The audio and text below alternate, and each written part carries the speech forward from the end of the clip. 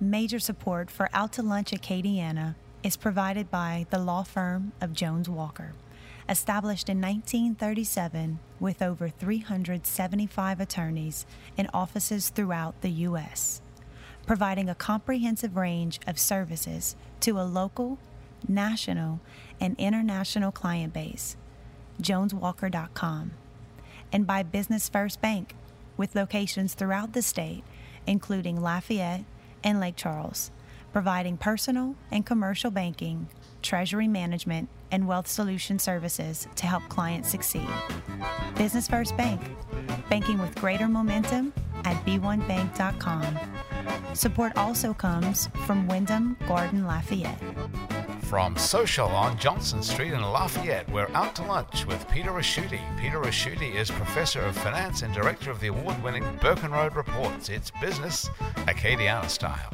Hi, I'm Peter Ricchiuti. Welcome to Out to Lunch Acadiana, and you are in for a treat. This is a special version of the show that we have always wanted to try. As you know, we come out to Social, and we love the food here, and this is where we put the show together. But this time we decided to come without any established guests, and we've just found people, business folks in the restaurant. This is a method we've always wanted to try. So to my left today, I've got Kyle Waters, right? And Kyle, what do you do? I'm the chef de cuisine here at Social. I run the kitchen on a day-to-day basis, take care of all the ordering, specials. So this menu is the changes. great, you're the great reason for all this. Part of it, yep. And then also in the restaurant, we found a guy who, actually, we've seen him here before and wanted to meet him, is Robbie Bush. Robbie, welcome. Well, thank you very much. Glad to see you here. Yeah. Now, if you're not eating here, and I know you eat here a lot, what do you do in real life?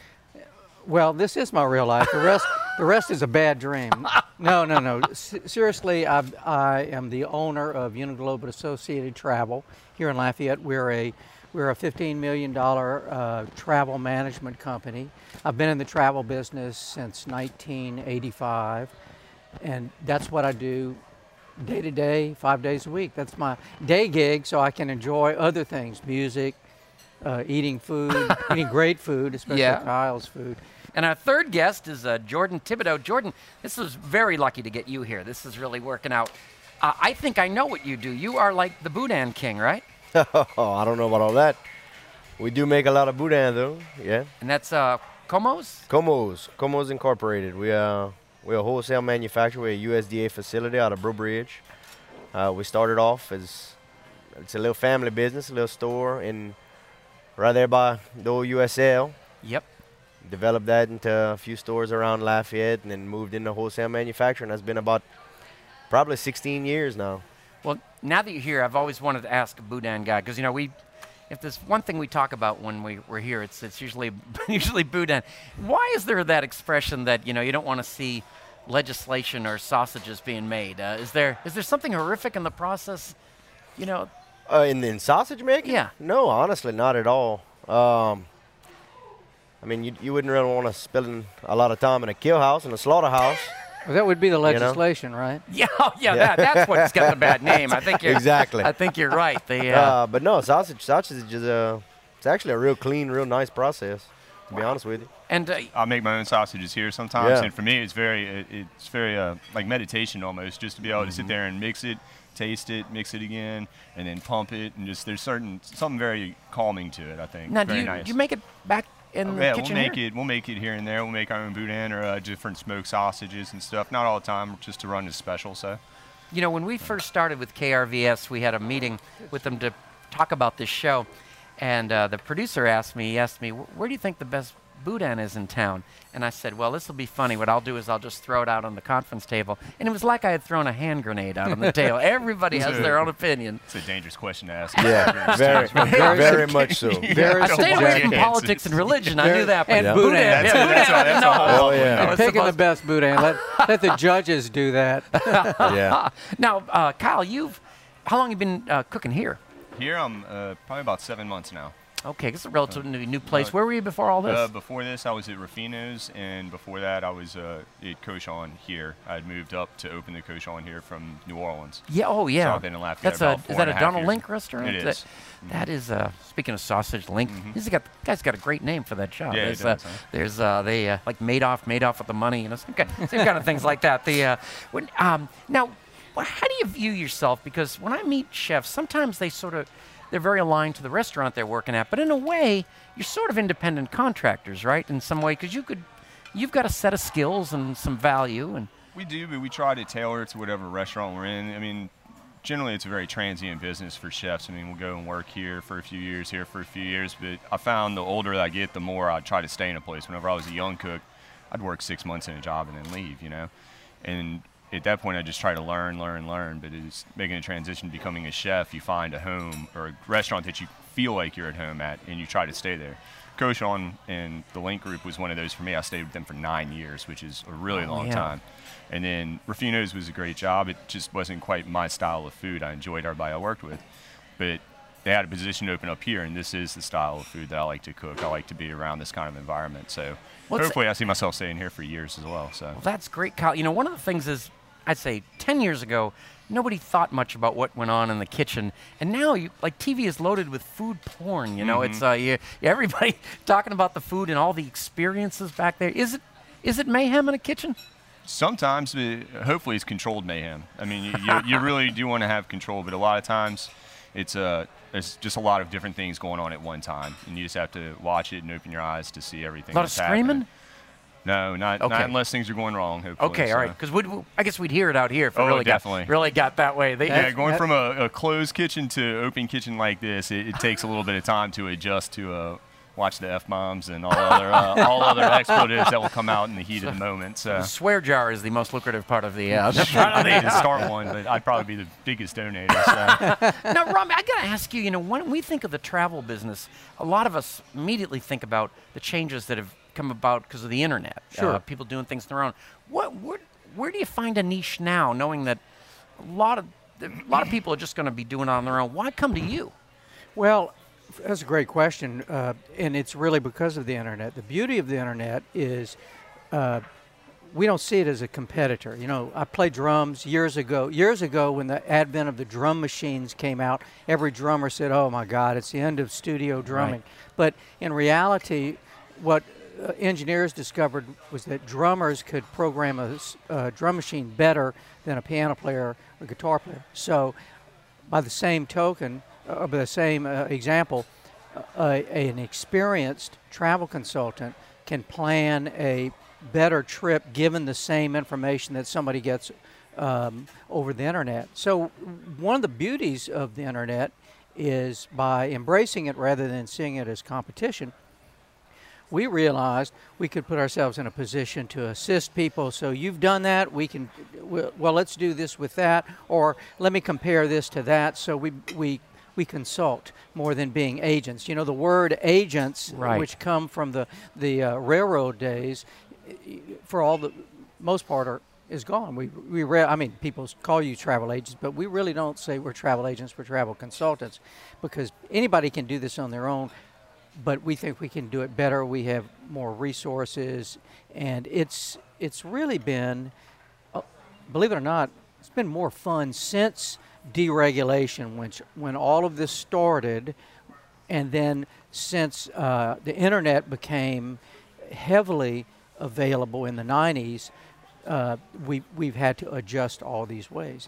Jordan, your product's made here, and you've got these retail outlets, but you you ship to other states? Oh yeah, we ship everywhere. Other states, we've shipped everywhere. We had a good customer out of China for a long time, believe it or not, that bought with us regularly for years and years. Was it like but yeah, a guy named Boudreaux that moved to China? Or was it oh no, he was from China. But no, we've got customers in every corner. We've got distributors in Atlanta. I've got a distributor up in D.C., Virginia. I've got one in Colorado. We've got one in Texas. Now you say with distributor, they go into stores? No, distributor. Actually, a lot of restaurant supply. Restaurant a supply, lot of our businesses like this. Yep. Businesses that prefer a more quality product, a traditional product, real food. And I say real food. I think that the two biggest things that have helped us in business, and the two biggest things that, I don't know, always come to mind for me. One, we've got old recipes. It's just the way, it was old family recipes, that's how it was made. And we never commercialized. We didn't take and adjust for profit margins. Right. We said, this is the way it was made. This is the way we're going to keep making it. And we just stuck with it. And really that was beneficial, especially these days for these huge demographics of people that are coming through saying, we want no MSG, we want no GMO, we want no, all these different additives. You know, they don't want the nitrites, they don't want the, and it worked out for us because we didn't have to switch to a clean product.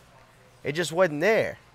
And it's not that we took it out, it's just, well, nobody used that in the 30s. Well, so, Jordan, you know, it just, that's, and number 2 is consistency. If you make it the same all the time, people can appreciate that. I can't, how much boudin do you make in a year? Oh, a lot.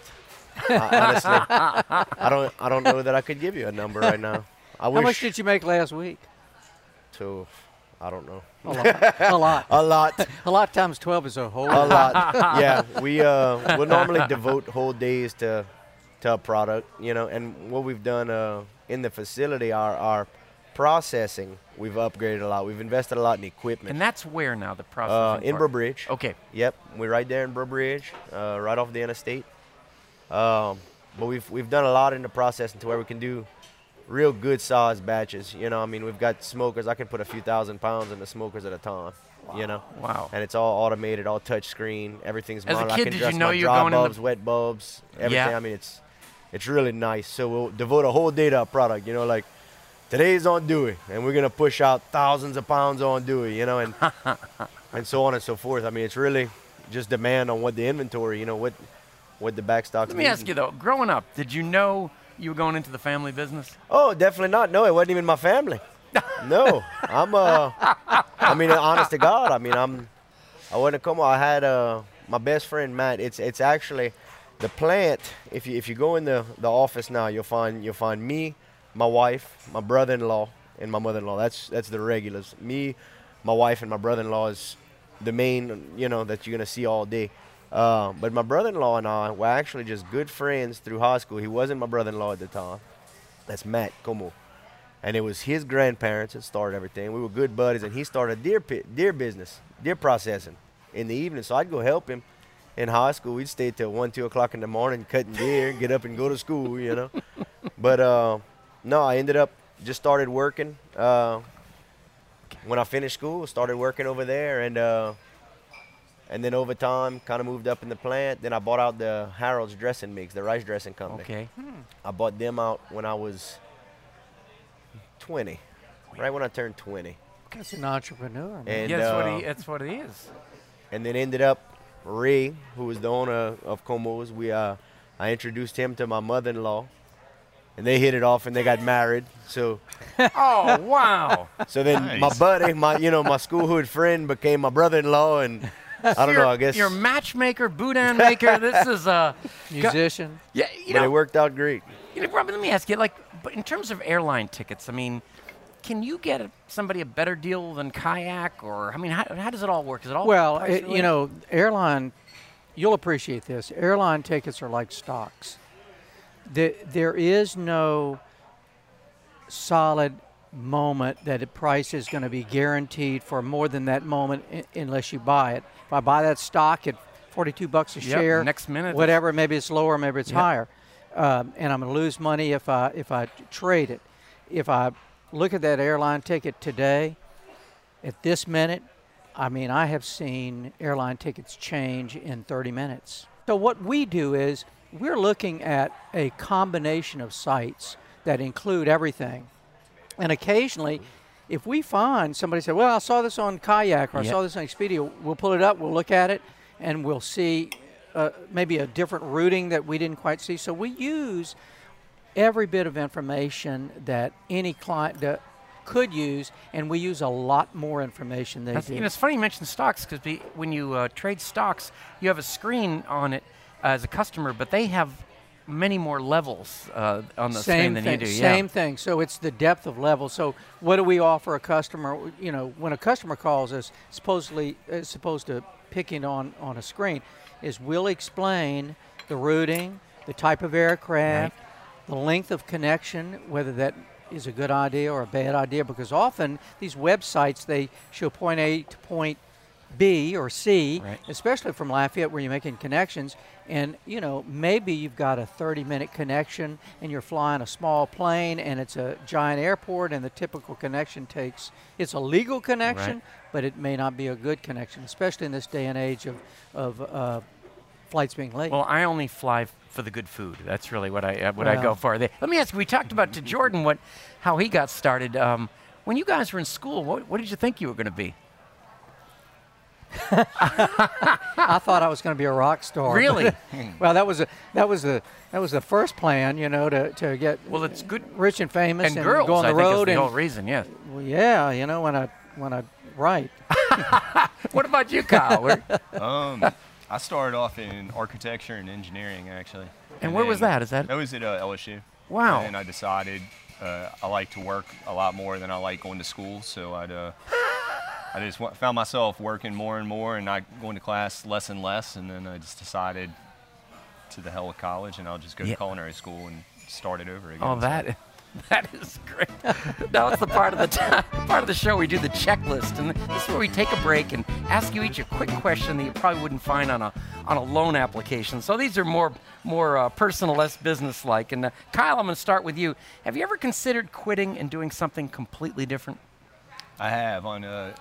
Every once in a while, I'll just get really stuck in a rut and really want to think about what else I could do. And every time I come up with a different idea, it's just Are they wild? Or it anyone doesn't want to happen. you want to share? I don't know. Every time I think of something, I keep saying I wouldn't be as happy. I don't want to be stuck behind a desk. I know I've tried quitting cooking once or twice, and it would last for a couple of months, and then I'd just be right back in another kitchen. There's just something about it that I have a passion for, and it's just what I'm destined to do. So I think that probably means you're doing the right thing. I think so. There's Jordan. You've got a pretty big business over there, and let me just ask you, who do you turn to for advice?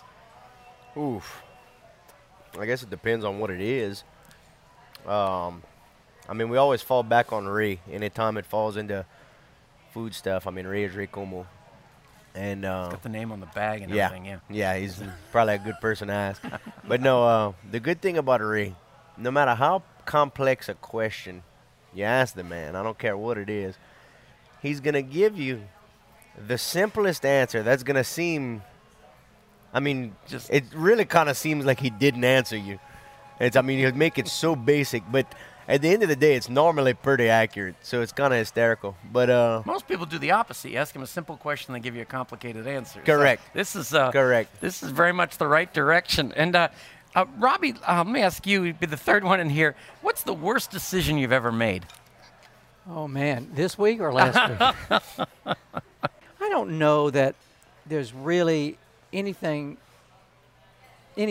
such as a worst decision, because if you look You always at wonder things the path not taken, or well, that's exactly right. I mean, if you look at the big picture, if it's a decision that's not working out, then it usually opens up to another door. And then, if you have the ability to go above the decision, flying at 30,000 feet, which I love to do. Right. So if you do that on occasion, you can say, all right, I really do need to be going this direction, even though it sounds like a terrible decision and I'd like to do something different.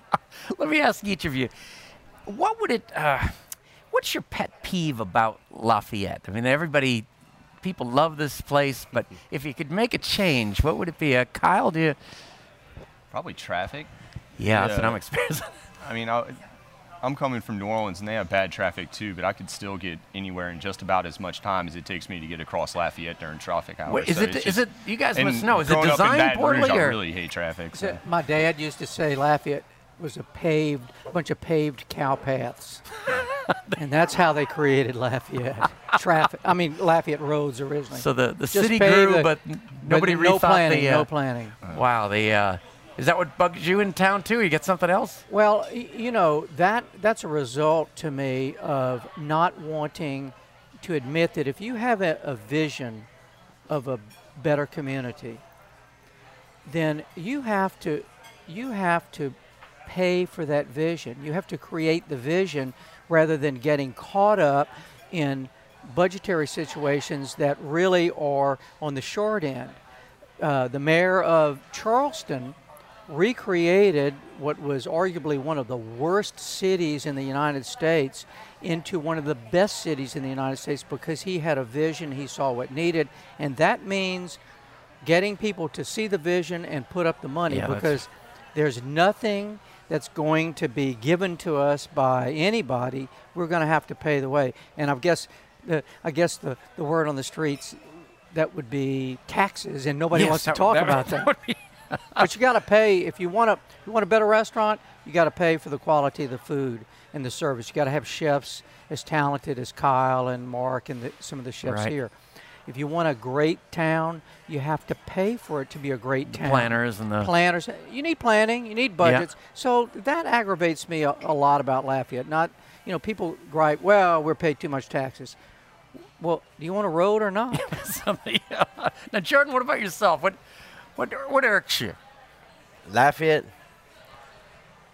I'd go back in time. Okay. I'd bring it back to the cow paths. Well, at least we know what we have. Oh, for sure. No. Is it a different town than when you grew up? Oh, Lafayette's 100% different than when I was a kid.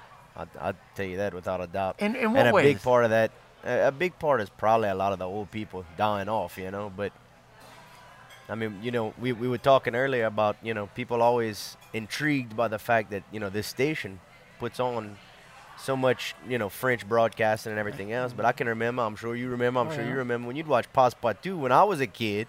You'd watch Jim Olivier, you'd watch anybody on TV. I mean, 80% of the show was in French, right?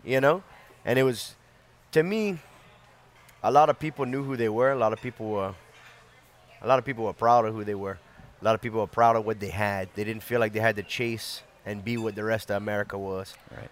They were proud of this is what we are, this is what we have. We might be a little less, we might be a little more. It depends on, the category, but we were very content with who we were as people. When you mention that, one of the famous discussions you have here in Lafayette is back, a couple of generations ago where everybody was trying to get people to not speak French. I mean, do you think that was part of what we're talking about here? Oh, that was, by far. I mean, it's like anywhere. I mean, Canada's fought everybody. It's the Anglicization of a culture, of a society. It's becoming engulfed by America, the Americans, as everybody used to call them. But and we still, when I was a kid in Lafayette, friends of mine that spoke French came from French families, got sent home. Oh, yeah. In school for speaking French. It's been a horrible situation. The Codeville, back in, I guess, the late 60s, early 70s, started turning around. And we're finally starting to understand that if you're going to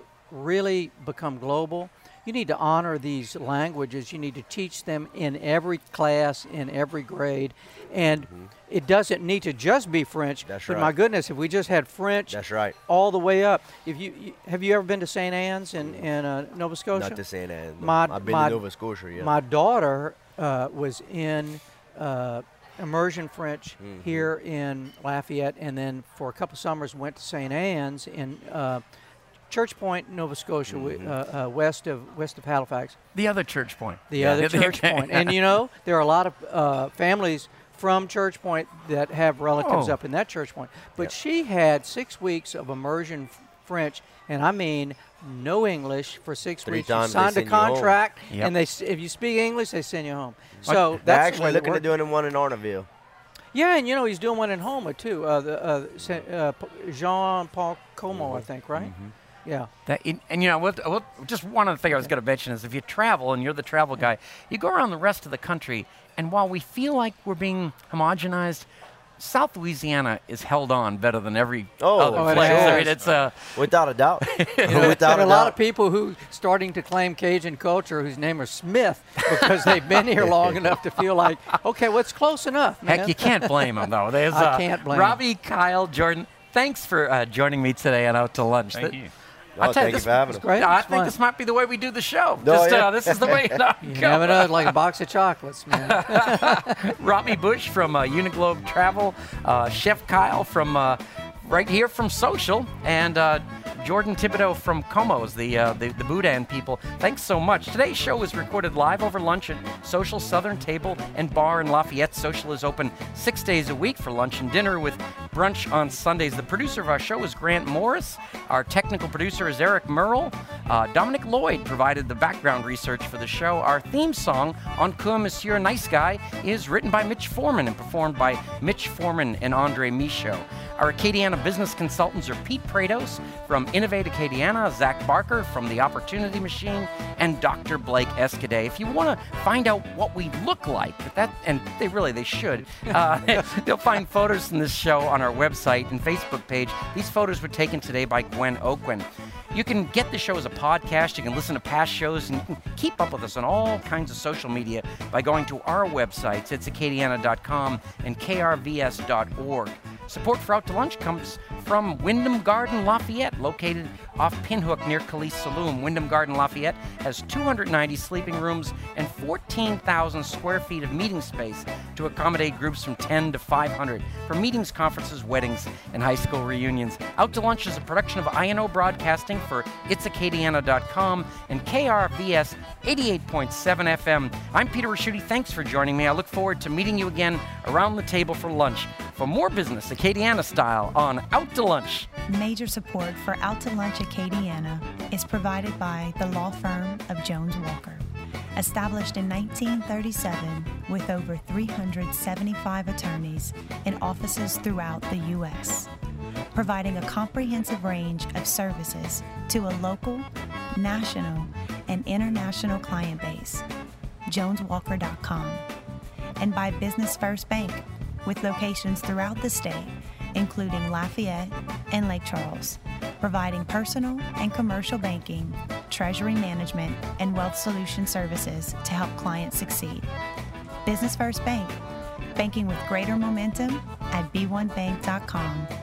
Support also comes from Wyndham Garden Lafayette.